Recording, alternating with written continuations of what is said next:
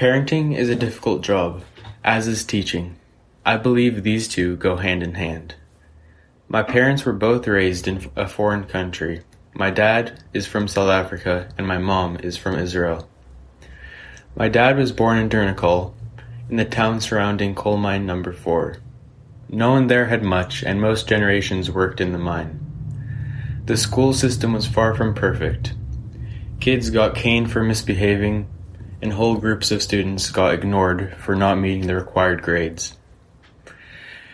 At the age of 18, my dad, along with everybody of the same age, joined the military to fight Angola. After the military, he joined to see that his dad had died at the age of 50 due to a heart attack. He left South Africa and with the money he earned from the military, traveled around Europe and the Middle East until he met my mom in Israel. My mom grew up in a kibbutz, one of the many socialist communities in Israel. Her father was rarely there for her, and for the majority of her younger years she was raised away from her mother. Like my dad, her country made it mandatory for her to join the military at age 18.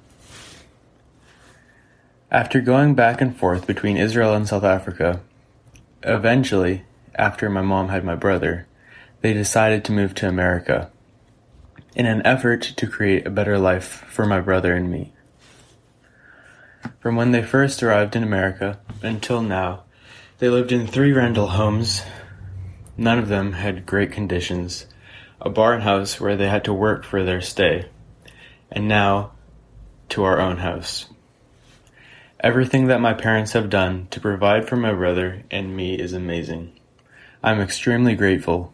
As parents, they have done their best to provide for us and give my brother and me a great education. Not only are they great parents, but through their experiences, they have taught us many valuable lessons on humanity and how to be your best self. Both of my parents have been the best teachers I could ask for.